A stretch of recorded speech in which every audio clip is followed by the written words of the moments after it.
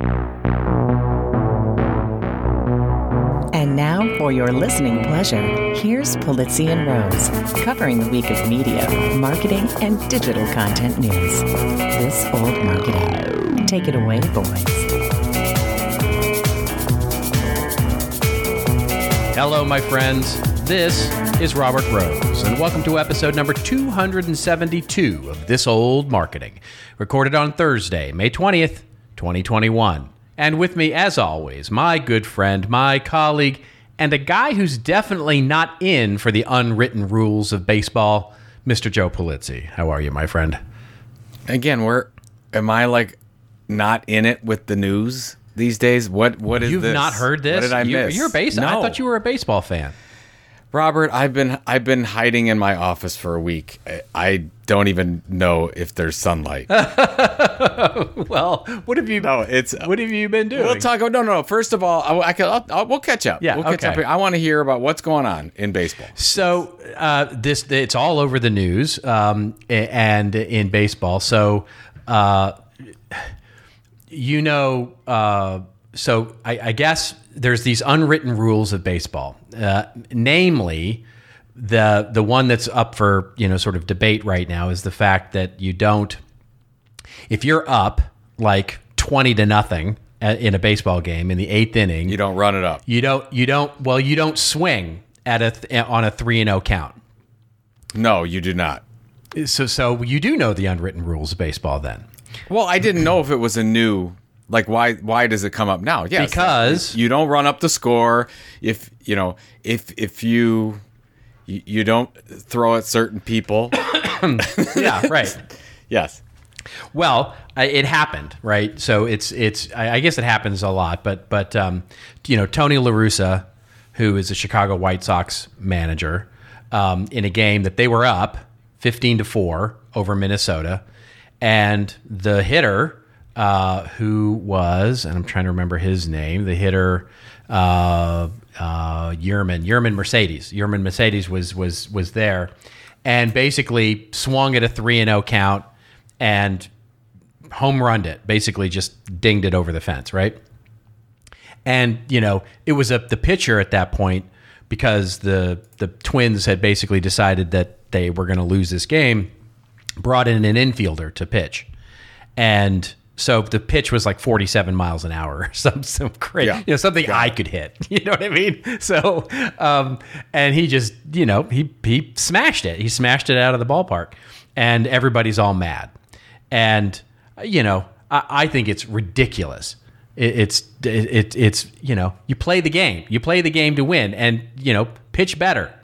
Don't lose. That's the, I can't even imagine in the NFL if somebody's down 35-3 and they pull the starting quarterback and they pull a bunch of people, but they're still running hard. Nobody's like taking a dive or anything like that. And the opposing team, by the way, is also playing really hard all the way to the end. And there's a reason they call it garbage time, right? Because you're still playing very hard.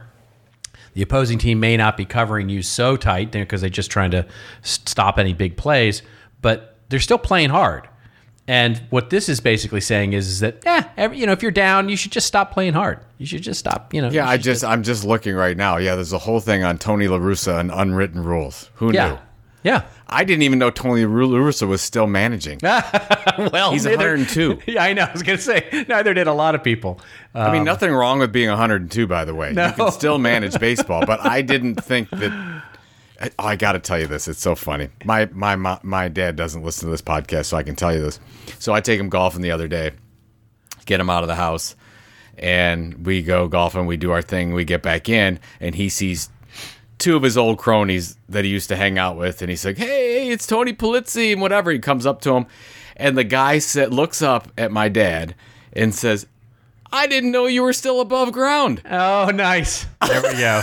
And I'm dying. That's very nice. Of course, that's the best way to greet somebody when you're over 80 years old. Yeah. So we had that to go through. No, things are great here. I'm in book launch week. So, gratuitous ask for anyone out there. But the book launches on Tuesday. Please go buy it. Content Inc. It's the new version.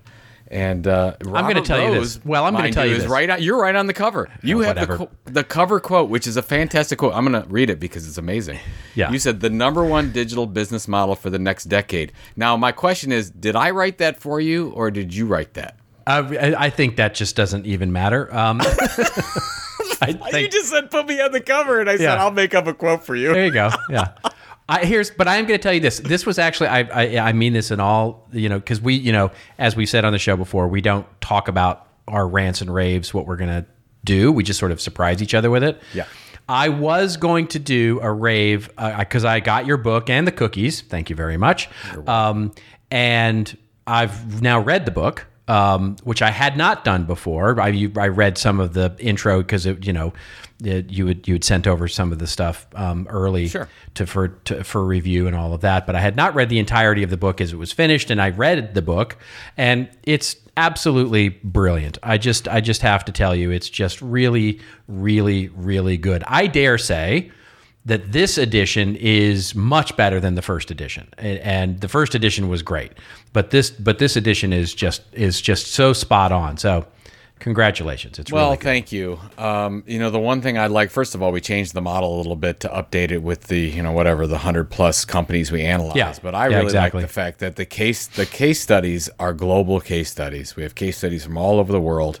Our good friend Joachim Ditleff worked on that with us, and then Claire McDermott did all the interviews in the United States, and we have a couple from Australia. It just worked out really, really well. And I guess the difference with this one, Robert, not that I didn't believe in it the last time, but most of the first version was, here's what we did, and it worked for us, and you should do it. Right. This one here is the business model for how you want to build a business through content creation. Here's an example. Here's another example. Here's another example. Here's another example. It's just, if you can't find if you're a content creator or, a content entrepreneur, as you are wont to say these days, exactly. then if you can't find your business model in here, then you're not looking hard enough, because it's there. It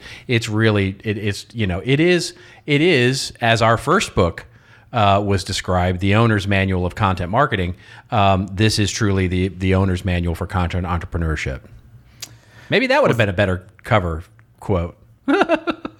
Well, it's funny because I've got this really long tagline that, and no fault of McGraw-Hill's. McGraw-Hill's a great publisher, and they wanted to go with the long tagline so you get all the buzzwords in it. Because it's start a content-first business, build a massive audience, become radically successful. SEO, the title of the book for Amazon. I don't know. Yeah. But when somebody asks me what the book is about, I say it's the business model for content creators. Yeah, that's all I say. It's very simple. You do this.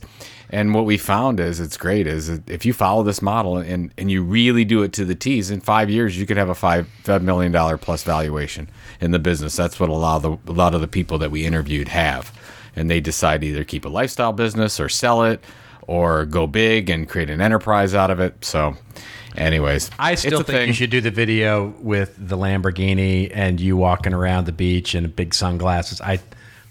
I still think you should do that just for a goof, but that's just me. Here's, what? We talked about this. The problem is there might be some people that don't think we're goofing on it. Yeah, I know. And I don't want to come off as the hustle guy. It's hard, right? I know. It's hard. It's hard to do jokes these days. It's hard to do jokes. It is hard.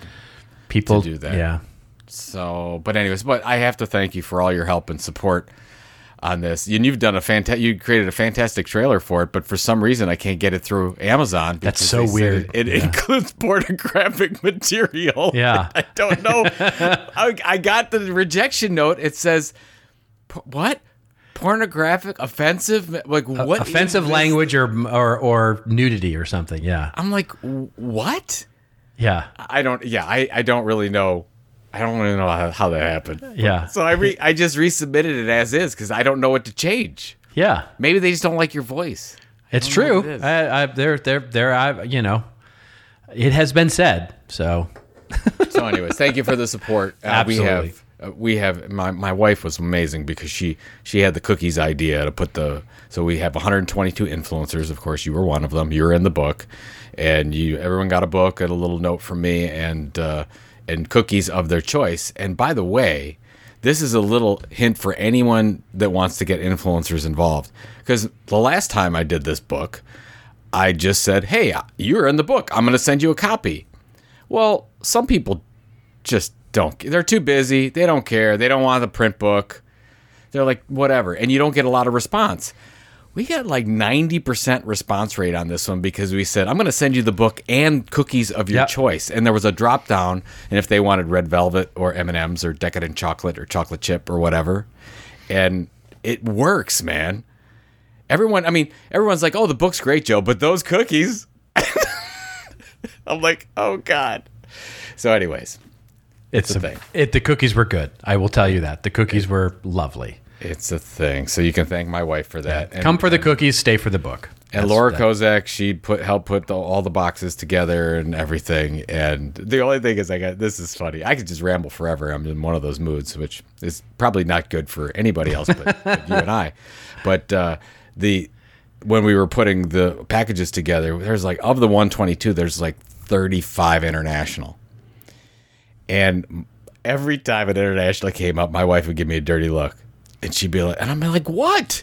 I'm like, they were in the book. I want to send them a book, whatever. She says, do you know how much it costs to send a box it's like amazing. This internationally? It's so hard. It's real difficult.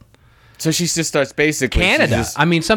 Try sending something to Canada. I mean, it's my primary colleague in my business lives in Toronto, and sending her anything is like, oh my God, I want to send her a bottle of wine. No, not that. Send her some cookies. No, not that. Send her a book. Oh yeah, that'll be $700. So exactly. Or like these things like $50, $75 for a box that doesn't weigh that much. And so what I found is the more that I had, international audience getting these books and these packages, is every time I go over my wallet, there's no cash in it. I think she's just taking the cash directly from me to pay for this. Yeah. And that was a joke, by the way, because I don't have, I get all my money from her. I don't even know what the checking account is. She just gives me money. Yeah. I get my weekly allowance, and that's about it. Yeah. Enough about me.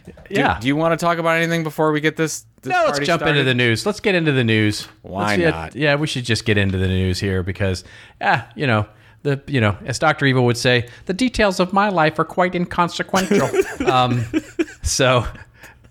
We're gonna we got a lot to talk about. There's a lot of news here, and we're gonna group 3 stories together here to start us off here because it's mergers and acquisitions. Oh my! It seems to be in the air right now.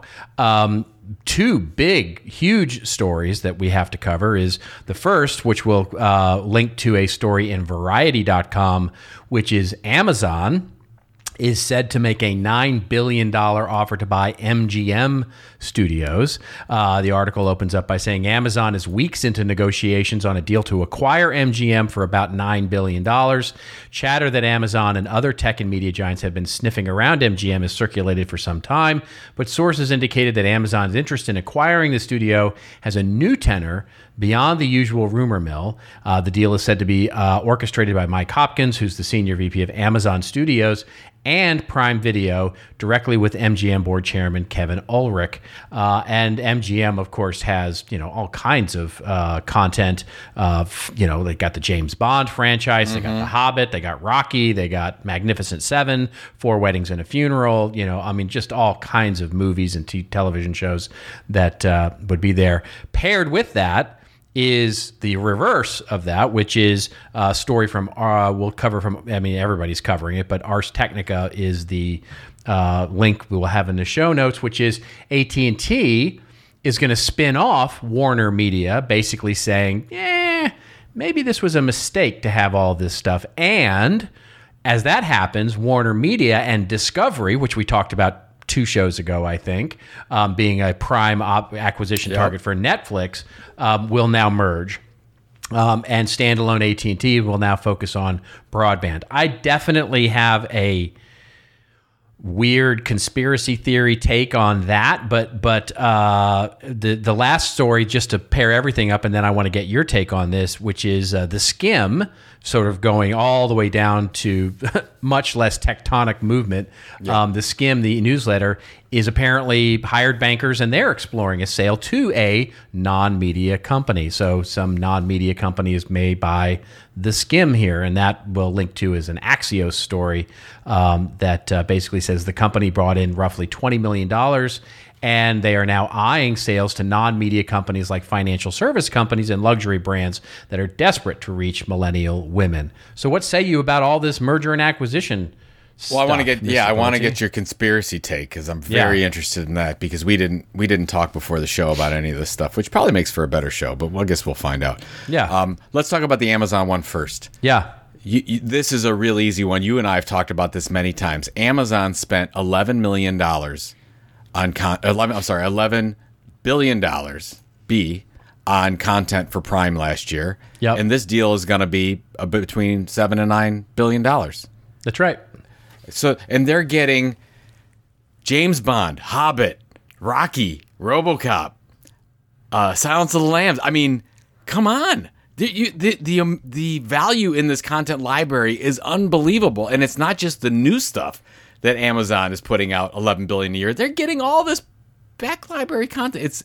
It seems like a deal when you think about it that way. So, but then you're like, okay, well, why is Amazon doing this? I was on a podcast earlier this morning talking about it, and they, were asking me what I thought about all these mergers, and I said, look at what all these big tech companies are doing. They're focused on building valuable, amazing experiences outside of what they sell, and that's right. Content experiences. That's why Netflix is doing what they're doing, and why they're going to launch all new products outside of Netflix, and that's why Amazon is doing this, and that's why Apple has Apple TV, and they're doing everything with music. And it's funny, they get it, but it's amazing how many mid-sized companies just don't get why this is all happening, or that this is just a media thing. This just goes much deeper than that. So I don't know if you have a take on the Amazon thing. No, I think I'm unsurprised. I'll put it that way. Yes. That Amazon would do this. I mean, it is a perfect fit for what their strategy has clearly been for a long time, which is to bolster their, quite literally their owned media strategy, and build their library so that they're not paying royalties and all this stuff to the studios. Just buy the damn studio. And what is not as well covered in this is not only the library that they're getting, but it's the capabilities that they're getting to create new. And that's a critical piece of this, right? Because that's right. You're right. Absolutely. The MGM studio, which is literally 45 minutes away from my house, is an active place where lots and lots of really good, interesting things are created. By the way, for other studios, right? So I mean, they're an active working studio with a lot of different content creators that are there, and so they're not only getting the library, but they're getting a lot of amazing people who create really good entertainment. Yeah. And so they can now, it's clear through Amazon, which is what amazed me about the article says that this is being driven out of Amazon Studios, which of course has created a bunch of content, but arguably they were kind of hacking it together, right? They were toward the Amazon Studios. It was a startup. And so now they're a real deal. Like they're a real Hollywood LA player. In town, as they say here in LA, they're in town, and when you're in town, you're a big player. So I think it's unsurprising and a very good move for them. What's so funny about this whole thing is this is what people don't realize is that when you create these ongoing experiences through delivering amazing content, you create better customers, and you get so many people that look at, oh, Disney Plus, it's a streaming platform. Oh, Prime, okay, I get it with Prime. That's great. Netflix, I get. What they don't realize is that the more these companies do this, they actually create better customers to sell all kinds of other stuff. Disney Plus makes the Disney brand and Disney merchandise and Disney everything else fly off the shelves more than if they didn't have Disney Plus. Exactly. But people don't look at that. They look at the standalone business. And you have to, and this is why people don't get content marketing either. They're like, content marketing, when done well, makes everything better. You talk about this in every one of your sessions. You're like, content marketing makes your SEO better. Content marketing makes your traditional advertising better. Content marketing can make your sales pipeline better. But they don't look at it that way. They just look at the standalone. And that's what I want people to look at this and say, look what they're doing. This is just smart business. This goes way beyond them just buying a library catalog. They're just continually removing friction from between you and buying stuff on Amazon. And so the more you buy a Prime membership in order to get access to content, which continues to get more and more valuable for your Prime membership, that keeps me on Prime to be able to watch stuff, because I enjoy it. And now I have access to get free shipping on, all the stuff that I buy. I'm much more likely to simply, use my voice to order up that, refresh of dish soap or, buy the new thing, on Amazon versus going to Best Buy or whatever, right? It's just, as you say, smart business. It's just smart business. And this is like the quintessential example of why content marketing is important for any business. You're just removing friction to make it easier for your customers to understand why you're the one that they should buy from. It's just that simple. And anyway, I get off on a rant, but that's it. This is the example, right? We can see it happening before our very eyes. But then you see the opposite, right? Well, that's what I wanted to get your take on, because my quick take on the AT&T thing is, well, first of all, why can't telecom companies do this? Like, it seems to be Verizon and AT&T. Every other company can do this, but they can't. So we covered on the show, just to catch everybody up, we covered on the show 2 weeks ago that Verizon was selling off AOL and Yahoo. Because basically they didn't want to be in the media business anymore. And they wanted to focus on their core business. Correct. Yes. AT&T now doing it with Warner Media. Literally 2.5, 3 weeks It's the same later. move 2 weeks removed. That's right. Pretty much. Something's afoot. Okay, what is the conspiracy I don't know. theory?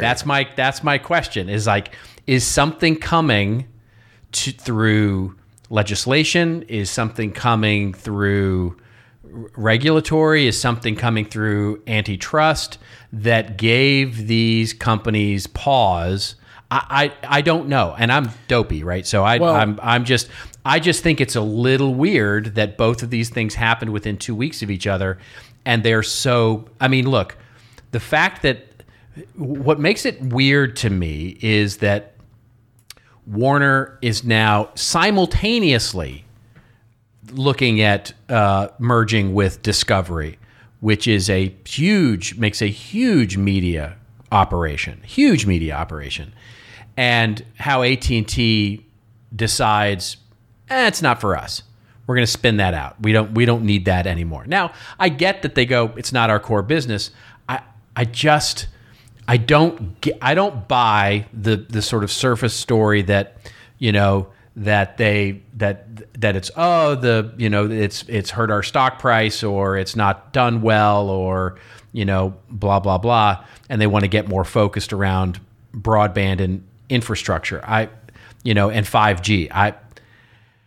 I guess I just don't buy that story. I don't buy it. No, I don't. I'm with you. I don't buy it either, but I do in part buy the stock market thing, because I think okay, let's just pretend we're a fly on the wall in the room when this decision was made. You got a lot of bean counters in that room, and those bean counters are saying, Verizon and the other telecom companies and whatever have outperformed AT&T stock by 70-some% over the past 2 years. We by far are much more valuable, and what's the problem, and blah, blah, blah. And they'll say, oh, well, we got this media arm that's hanging on us that people are not valuing, and they're actually devaluing the company because of it. So let's spin it off. Okay, let's spin it off. Let's go call the Discovery folks and do that. Oh, great. That'll be wonderful. We'll still have ownership of it, 71%. That's great, but it won't impact the stock directly anymore. Whatever. I'm just you may be. I mean, you may be. But exactly right. That could be it. Or here's my other sort of thing, which might be they're planning to really put a big ton of investment into fiber expansion. So says the article That's that we're linking true. to. And so they need cash. They need cash to do that, right? So they sell off. They have a garage sale basically and sell off. Grandma's favorite dresser called Warner Media, and they get enough cash to go do this fiber expansion thing. I don't know. It's just weird. It's just weird that telecom companies can't do these media companies. Well, what's weird to me is that they either don't know it or how quickly they forget it, right? I mean, it seems like every other day. I'm sorry, not every other day. Every other year, it's like telecom company buys media company. Then 2 years, 4 years later, they go telecom company sells off media company because it can't work. It's like, is nobody going, guys, we tried this before and it didn't work. Yeah. It didn't work, so maybe we don't want to do this new one. I don't know. History is repeating itself really quickly. In the telecom media space. Yeah. Well, let's talk about the skim one, which is interesting, and I've got a take on. What do you think about this one? Because you mentioned $20 million. That's 2019 revenue. We don't know what the 2020 is, but they're anticipating it being double. So they're almost a $40 million company. Yeah, I mean they're for real, right? They're for real, and for a for a financial services company. Or for some other organization, this would be. I mean, as we talk about how telecom companies haven't been able to swallow media companies very well, this would be. Just try financial services. How about see how that works for you, buddy? Exactly. Just try much more. Go to a much more progressive industry. Let's go after financial services. There you go. What I love about this is. I don't really know why they're going out. I mean, I'm sure by doing this, they're getting more suitors and kind of in play. But what's interesting is if they go this direction and they say they're not going to be purchased by a traditional media company, that means they don't have to follow traditional media valuations. They're now basically, doesn't matter how profitable you are.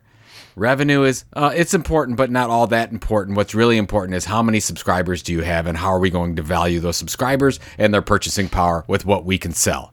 That's it. That's how they're going to value the deal. The deal could be hundreds of millions of dollars because of that. And when you're looking at a traditional media model, you'd say maybe 2 times revenue or maybe 10 to 12 times EBITDA. But you're not going to get much outside of that if you're having a traditional media company purchase you. If it's a financial services company, they could lay down $100 million and not think twice about it. Yep, that's exactly right. So. That's exactly right. And I honestly think that they will sell, and I think they will sell to one of the more progressive either fintech companies or one of the more progressive banks. And I could see either happening, and I think it'll probably happen within the next 3 months. Do you want my prediction? Okay, yeah, let's hear it. Ameritrade. Maybe. They have a history of this already because when they purchased Thinkorswim, they got their media channel of Think Money. Yeah, that's true. That has done very well, that they're still around today, that they, believe it or not, still have the print publication. They've expanded that through ticker tape and other things that they've done, and they probably have already tasted the fact that it works for them, and they said, let's go big. And by the way, they just did the merger with Charles Schwab.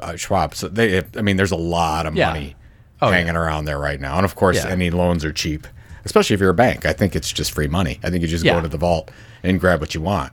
And it could be it could be any of those, right? E-Trade would be another one, right? I thought, is E-Trade still a thing? Are they still around? Are they? Oh well, they're owned by Morgan Stanley, but oh okay, fine. They were purchased. Very much like they're not a standalone entity. They were purchased, right? Exactly. Okay, I don't know. I don't follow the financial services like you do. So yeah, it's fascinating there. So anyway, all right. What All else right. we got going Yeah, on? we're going to talk about some launches now. So another couple of stories to pair here. We talked about launches last week, but two new launches come up this week from our friends at Pinterest and Twitter. The first story that we'll link to in the show notes comes from TechCrunch. The headline is Pinterest to test live streamed events this month with 21 creators. Pinterest is expanding into live events. The company is planning to host a 3-day virtual event that will feature live streamed sessions from top creators, including big names like Jonathan Van Ness and Rebecca Minkoff, neither of whom I've ever heard of. So I don't know how big their names are. Maybe I'm not Just very, because you and I I'm haven't not heard very of them Pinteresty doesn't yet. mean Yeah, it doesn't I know. mean. I Yeah. know. Okay. All right. And so the second story then we'll link to comes to us courtesy of CNET, which says Twitter is going to launch a subscription service called Twitter Blue. Not sure why it's not called Twitter Plus, as in everything else has got a plus to the thing. But anyway, Twitter Blue will be apparently a tiered service that will let you make collections of fave tweets so you can find them when you want to. Forthcoming subscription service from Twitter will cost $3 a month.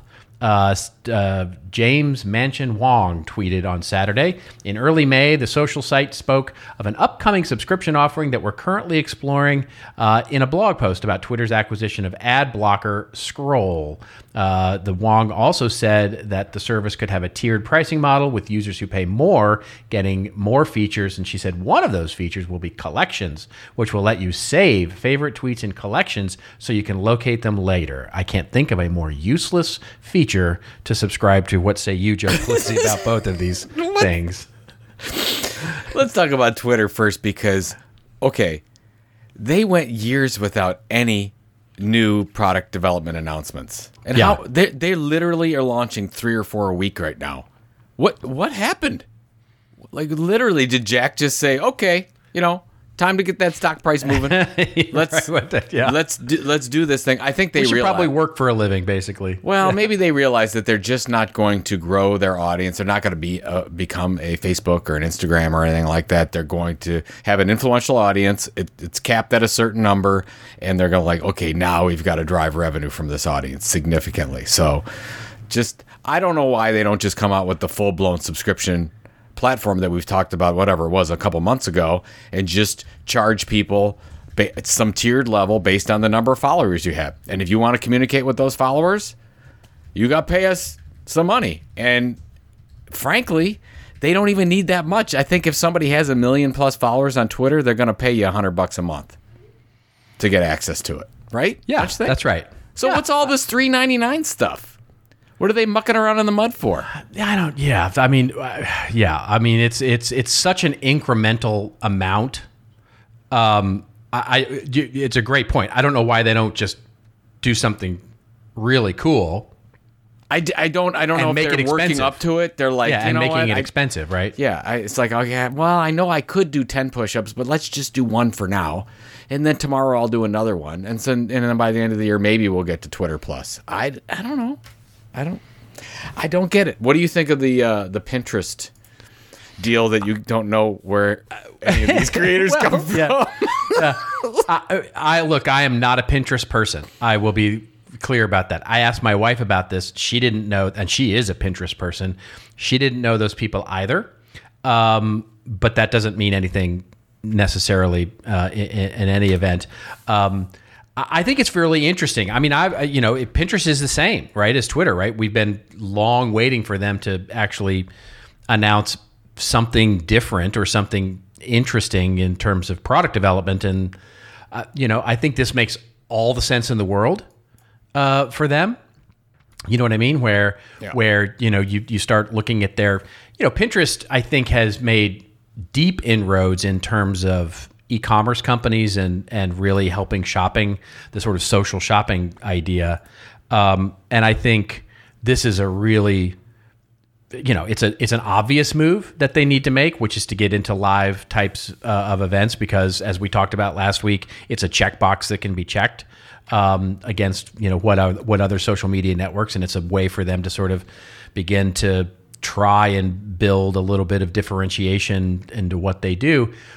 So I get it. I totally, I think it'll be interesting. And, what I find is that Pinterest users tend to be very, very loyal, right? They're, it's a very small, not small. I won't say that because they have a very sizable audience. But what I mean by that is that smaller than your average.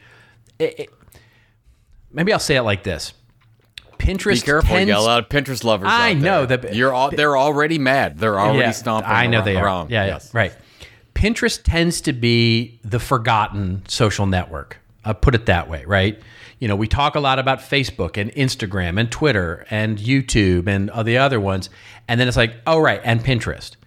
And Pinterest, what I find is, and I'm not a Pinterest user per se. I mean, I have an account and I've used it on occasion, but not like my wife, who's like got boards and she's got different kinds of boards and she shares those boards and she does all the things with Pinterest. And I find those people like they love the service. They absolutely love the service. So to me, this makes perfect sense. I like it. I like it. I think it's funny when you talk about Pinterest. It's not one of the social media platforms in the forefront. But if you look at, I would say the ones that have sort of been in the background for a while, Twitch, Reddit, if you can consider Reddit, but Twitch, Reddit, and Pinterest, they're some of the hottest ones out there. And they've sort of just, while these other ones are kind of fight in the front row, they're getting really good cheap seats in the back. So yeah, well, I think they follow the Joe Pulizzi model, right? They do one thing really well. I think that's the key because it's funny because we're in interview 7 of 11 for the Content Inc. book tour, and I always ask the same questions to these content entrepreneurs, and I'm going through what's your focus, what's your platform, whatever. The key to this whole thing is they just didn't get seduced into these new features. And they said, we can do this really well. We do blogging really well. We do this e-newsletter. We can be the best at doing this indispensable YouTube channel. Or like Wally Koval said, we do Instagram and our daily pictures better than anyone else, and that's what we're going to focus on, and it's really worked for us. So I love that they're doing this. I don't have a problem with it, but I don't want a creator to go in and say, here's another thing that I've got to do, and it distracts you from being great at the thing that you're doing. So. Yeah, that's true. That's true. So there you have it. That's it. And then, so Pinterest, there you go. That's your you can just Pinterest. Go be a good little boy and girl and do your thing. Yep, exactly. Yeah, go do that. Go be you. Go. What is it? Go do that thing that you do. What superhero movie is that? Go. Oh, I forgot it's a Marvel movie or whatever. I'm not there. I'm going to think of it later. It's terrible. So I know people are listening to this. They know it. Go be you. Go do the whatever. Okay, I don't want to talk about it anymore. Okay, what do we got next? All right. Hey, so we have, okay. It's a shift in gears for sure for this next set of stories here. A couple of them, and I think this is, we'll have some fun discussing this because this is I think this is really the most interesting thing. The headline comes from Wired, and the headline for this first story that we'll link to is "Everything is becoming paywalled content, even you." Good, interesting, provocative headline. Every piece of the internet will soon come with a price tag. Welcome to the age of subscription Ouroboros. I had to look that up, Ouroboros. Anyway, the article opens up by saying, on the internet of the future, nothing appears on your screen without approval. Scavenging Wikipedia, you'll learn about pizza farms and the insane circumstances surrounding King Edmund II's death. I'm not going to, he died. Yeah, you don't have to go into that. Yeah, exactly. You can Google that for yourself, folks. At one point, you'll find a tweet about that strange period in 2019 when Pete Buttigieg wore an Obama drag during his primary run for president. One night before turning in for bed, you'll scroll through Instagram, admiring one acquaintance in particular, deciding to follow their bio link into a private subscription-only page where they offer premium content, mostly nudes, let's be honest. In this version of Utopia, your very own internet, there is only bliss and occasional curated chaos. No diabolical algorithms, nothing like that. It's all paid. because as the article goes on to say, the catch here is that everything's going to require a monthly subscription of $5. In fact, most aspects of your harmoniously constructed Shangri-La internet will necessitate a subscription. Even you, yes, you will have a set monthly fee for family members, friends, colleagues, and Twitter randos to subscribe to all your top-tier content.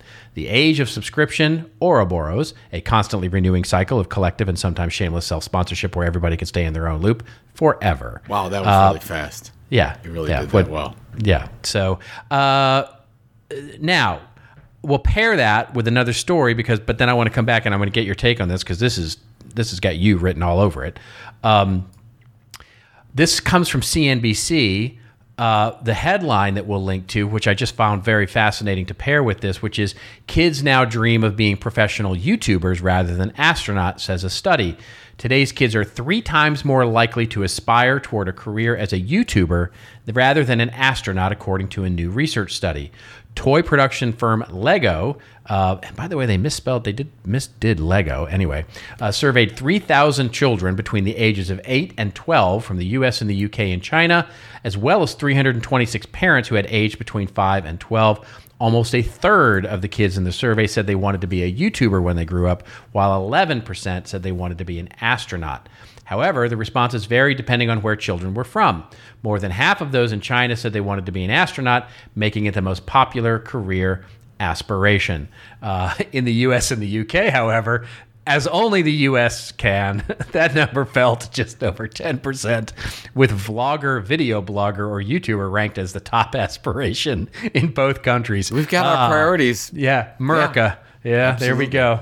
There we go. So what say you, my friend, to this whole subscription idea and the fact that everybody wants to be Casey Neistat these days? Well, let's talk about the study. I mean, that's one of the reasons why I wrote the book Content Inc. Because, I mean, even talking to my son and his friends and kids that are doing Twitch streams and whatever, I say kids, and I mean everyone younger than 48 when I say kids. They're trying to do this. They want to do this. There's no business model. So I totally agree with that. I think that's a thing that's only going to get greater. The whole celebrity thing is a thing. We're engaging in all this content. They want to do what they see. I totally get that. That's not the issue. The part about everything becoming a paywall, I got 2 takes on it. First of all, I think the access to limited experiences is a thing. If that means that you subscribe to a Substack, or if that means that you have whatever limited edition of somebody's own creator coin, which I've talked about on the show, and for some experience, then fine, I get that. At the same time, if you're asking me what the trend will be, I mean, those things are going to continue, but there's going to be a move back to free, open access content. And I'm already feeling and I'm already seeing it. I think that I don't think the Gen Z cares if there's an ad next to them. I think they don't want to necessarily pay for everything. And I think you're going to see this battle between 2 business models coming where everybody's going to charge for something and everybody at the same time is going to revolt against it. So it's funny. Commit to your business model. But if I'm going to launch a business today and I want to build a loyal following, I'm not going to put a gate in front of it. I'm not going, and that's where you see a lot of Substack email newsletters struggle right now, because they have their free newsletters and then they have their paid newsletters, and they're having trouble building an audience because their really good stuff is behind a paywall. They haven't built an audience a different way over time, and they're really struggling with it. So, not an issue for a celebrity. If you already have an audience, fine. You can charge whatever you want. That's not what we're talking about. We're talking about the people that actually want to build an audience that haven't yet. So I don't know if you agree with that, but I think you're going to see the move back to the open web. Oh, I hope you're right. I really do. I think it's going to become a lot more fragmented in the near term before it goes back to being wide. I think one of the things, and by the way, this gets to, I think, something that is, we can see, I mean, even in the stories we covered today, when we think about the Amazons, the Netflix, the Facebook, Apples, there's no doubt that all of them are trying to create walled gardens where once you're in their ecosystem, you stay in their ecosystem. And the internet is getting smaller and smaller and smaller every day for most consumers, right? I mean, I don't have it in front of me, but there was a research study that was done that has been done for many years, and the number of websites that you actually go to on any frequent basis, and I think that number is down to less than half a dozen, right? I mean, it's you probably go to fewer websites than you'd have apps on your phone. And I just made that up, by the way. I don't know if that's true. Yeah, I would like to know. If anybody knows, please use the hashtag This Old Marketing. Let us know. Yeah. I mean, but that makes sense to me. I mean, I find myself I go to a lot of websites only because I tend to do a lot of research. But, the number of websites that most consumers are going to on a daily basis consist of Facebook. Google, probably Netflix at night, and whatever shopping they're having to do, in their, and the content that they're getting is largely through a smaller and smaller and smaller and smaller group of channels. I would agree with that. I would absolutely agree with that. Yeah. And it's the same on TV too, right? I mean, we used to joke in the 1980s, Bruce Springsteen did a song, hundreds of channels and nothing on, right? We used to have, so much choice, quote unquote, when it came to cable TV networks. Now, I was just making this comment to my wife the other day because there was this thing on the news that showed all the broadcast ABC, NBC, and CBS shows that were going to be canceled, renewed, et cetera, coming up. And, they listed off, I don't know, a dozen shows that were, half of them were getting canceled, half of them were getting renewed, and there was going to be some new stuff. And I went, I've never seen any of those. I've never seen any of those shows because I don't watch broadcast network TV anymore. Yeah. No, there's no network TV. It's all Netflix, right? It's Netflix or Amazon Prime or et cetera. They have me in their little walled garden. And interestingly, what I find myself saying is things like, there's nothing on Netflix I want to watch. There's nothing on Amazon I want to watch. Okay, I'll read a book. But in other words, the days of me sort of browsing through my DirecTV 400 channels that I subscribe to are gone. I just don't have time. I don't go. The idea of discovery is really limited these days, and so I think what you're going to start to see is what you're talking about is this battle of the business models, where you see a lot of individuals beginning to really create hyper-personalized filters for how they engage with content as well as the content that they create. And so that creates what this article is talking about. Now, whether it's monetized or not, I don't know. Right. Mm-hmm. But, if, am I going to really charge $5 to, subscribe to all my Twitter channels and my Facebook feed and my LinkedIn feed and, my email newsletter and combine all those things into a Robert Rose feed that you can subscribe to? No, nobody cares about that. Right. To your point, putting the good stuff, you got to have a lot of really good stuff, on a consistent basis to have people actually pay real money for it. And there's just so much noise out there. It basically brings the price to zero, ostensibly. Anyway, I'm rambling on, but my point is that I think we see a lot more fragmentation to this direction first, and then maybe, hopefully, like you're talking about, a much more open web. I do think the idea of programmatic and targeted ads and all that kind of stuff is going away, and we're going to see a much more a bigger return to, a sponsored website or a sponsored television show or a sponsored, less interruptive based and targeted advertising, and much more sort of open content that is sponsored in many parts by a big sponsor. I don't know why I just thought of this, but as I was talking with somebody the other day about it, they were spending so much of their budget on content creation and they were having trouble finding the audience. And I said, you have to spend, if you don't have an audience, you have to spend the majority of your budget on focusing on promotion and getting that audience. So you're not just, creating content that nobody engages in for a year. You really have to work at it. And that's where everything is right now. There's all kinds of amazing content out there. I see some of these newsletters, some of these podcasts that are really amazing, but they don't have an audience. And even if you follow the model and you find some kind of a hook in your content and you distribute consistently over a large period of time, it's going to take way longer than 3 years unless you put some strong promotion. And that's, of course, not all of that is money. Influencer programs, a lot of partnerships, distribution plans, whatnot. And I think that's why I think you're going to have this pushback to a more ad supported model. I mean, it's funny.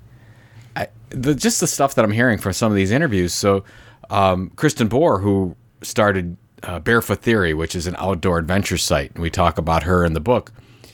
I was asking her about her revenue models, and she said one of her biggest surprises is her banners. He says the people click, they're relevant. People click on the banners, and she's making all kinds of money on her banner. I'm like, banner ads? Was this 1992? But think about that.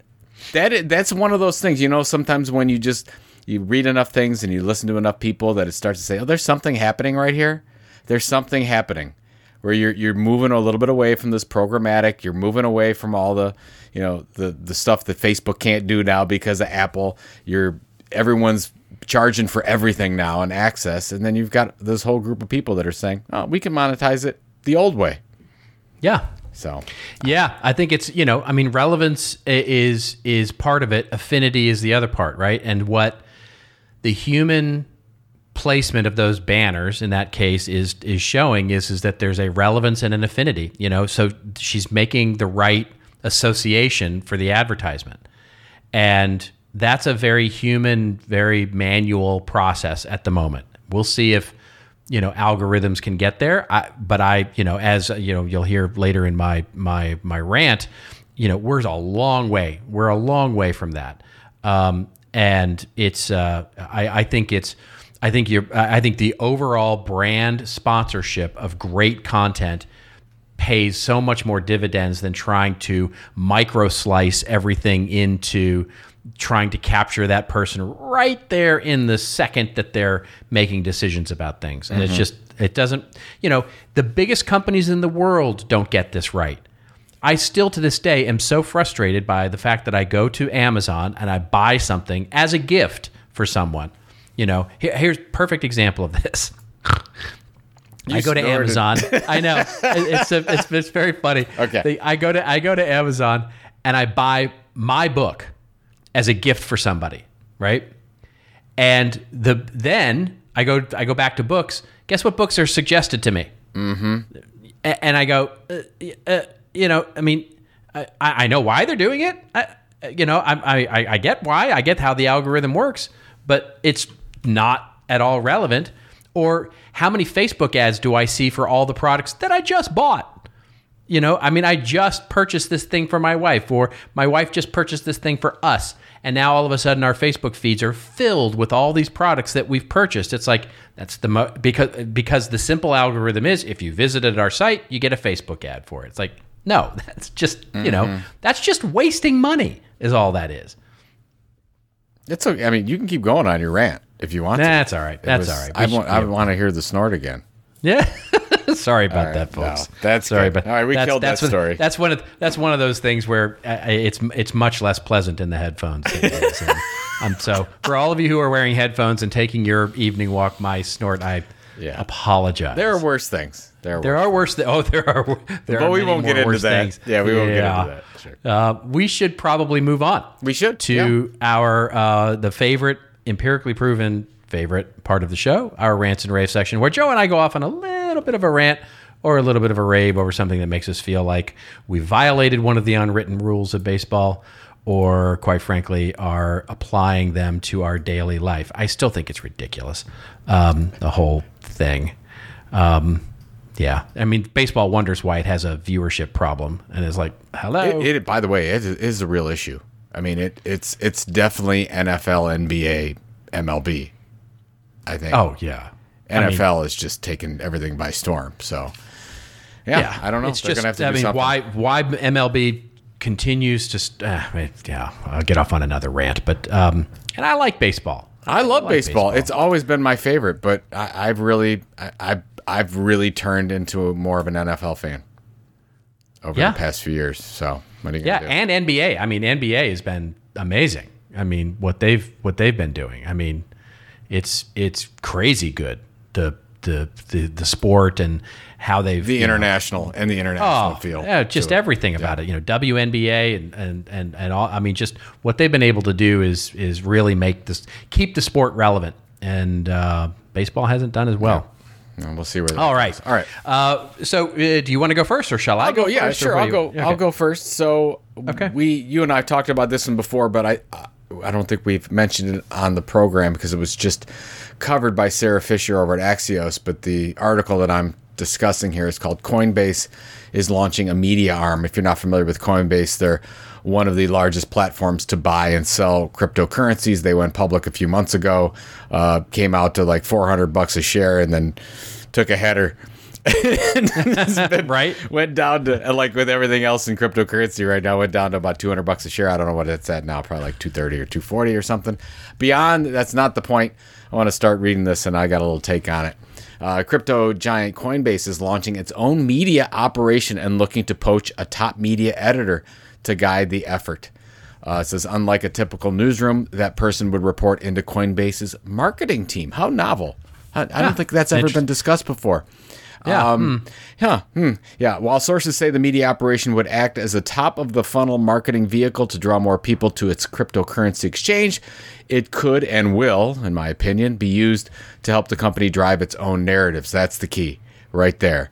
And this is what I wanted to talk about. First of all, I think this is a really smart move on Coinbase's part. There's still a lot of negativity from people out there. I would say, 80% of people that don't understand cryptocurrency, that still think it's a haven for criminals and all the other things that get talked about, the electricity usage and all that.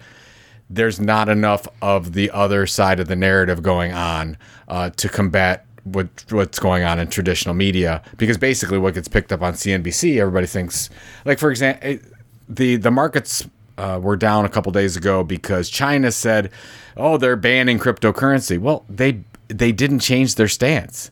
It's this. They just reiterated. So everyone in the traditional media just went out and said, "Oh my God, they banned it. This is the end for cryptocurrency."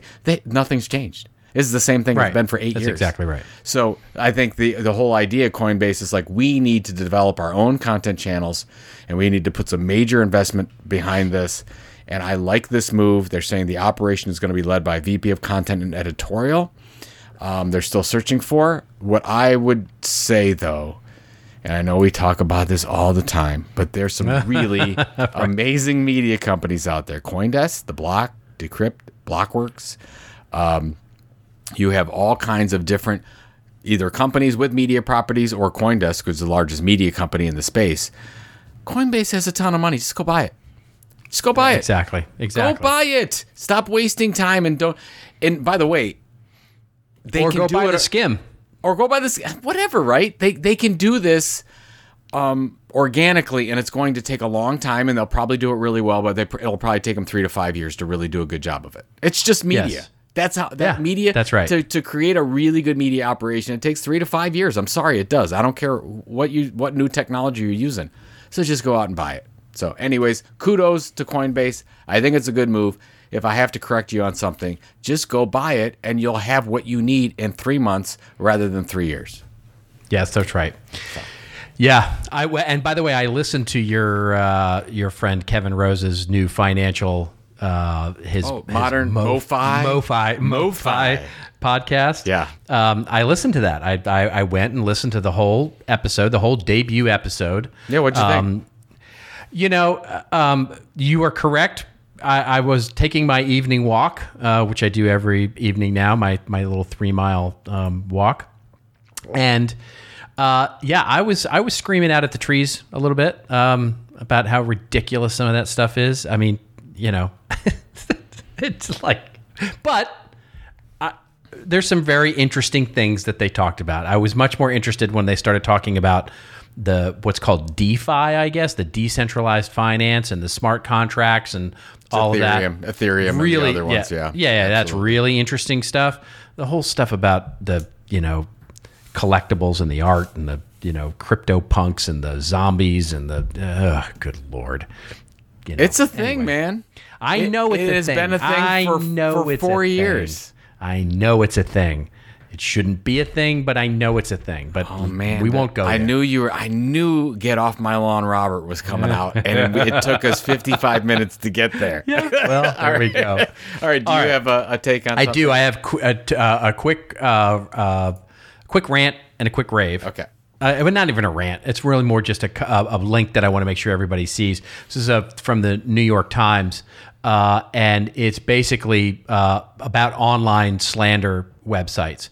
And it's a great article written by Aaron Krolik, who's a New York Times writer, who basically writes this, I guess it's an expose more than anything else, about how all these slander sites, like where these, you launch a site and you say something really negative about someone and you write a post about it, and then it gets picked up by all these sort of dark slander websites, and then you get a call saying basically, hey, if you want to remove this from the web, you just need to pay us, 20 grand or 15 grand or whatever. And he walks through the whole thing, and he basically did it to himself. He wrote a bad post about himself, calling himself a loser and all this stuff. It gets picked up by like 20 websites. Of course, it hits Google image search, hits Google search. So now you search his name and you start to see some of these sites and all of that. And then, of course, he went to those sites to say, hey, what do I do this? And there's an ad, a big banner ad saying, you can take care of this if you just pay us, $5 grand or whatever it is. And he walks through the entire process, and it's just some very disturbing stuff. I happen to know that there are companies that are doing this in much more nuanced ways, because this is awful, right? This is awful, and it's awful, and it's at its face, that these companies profit about this, and that it's out there.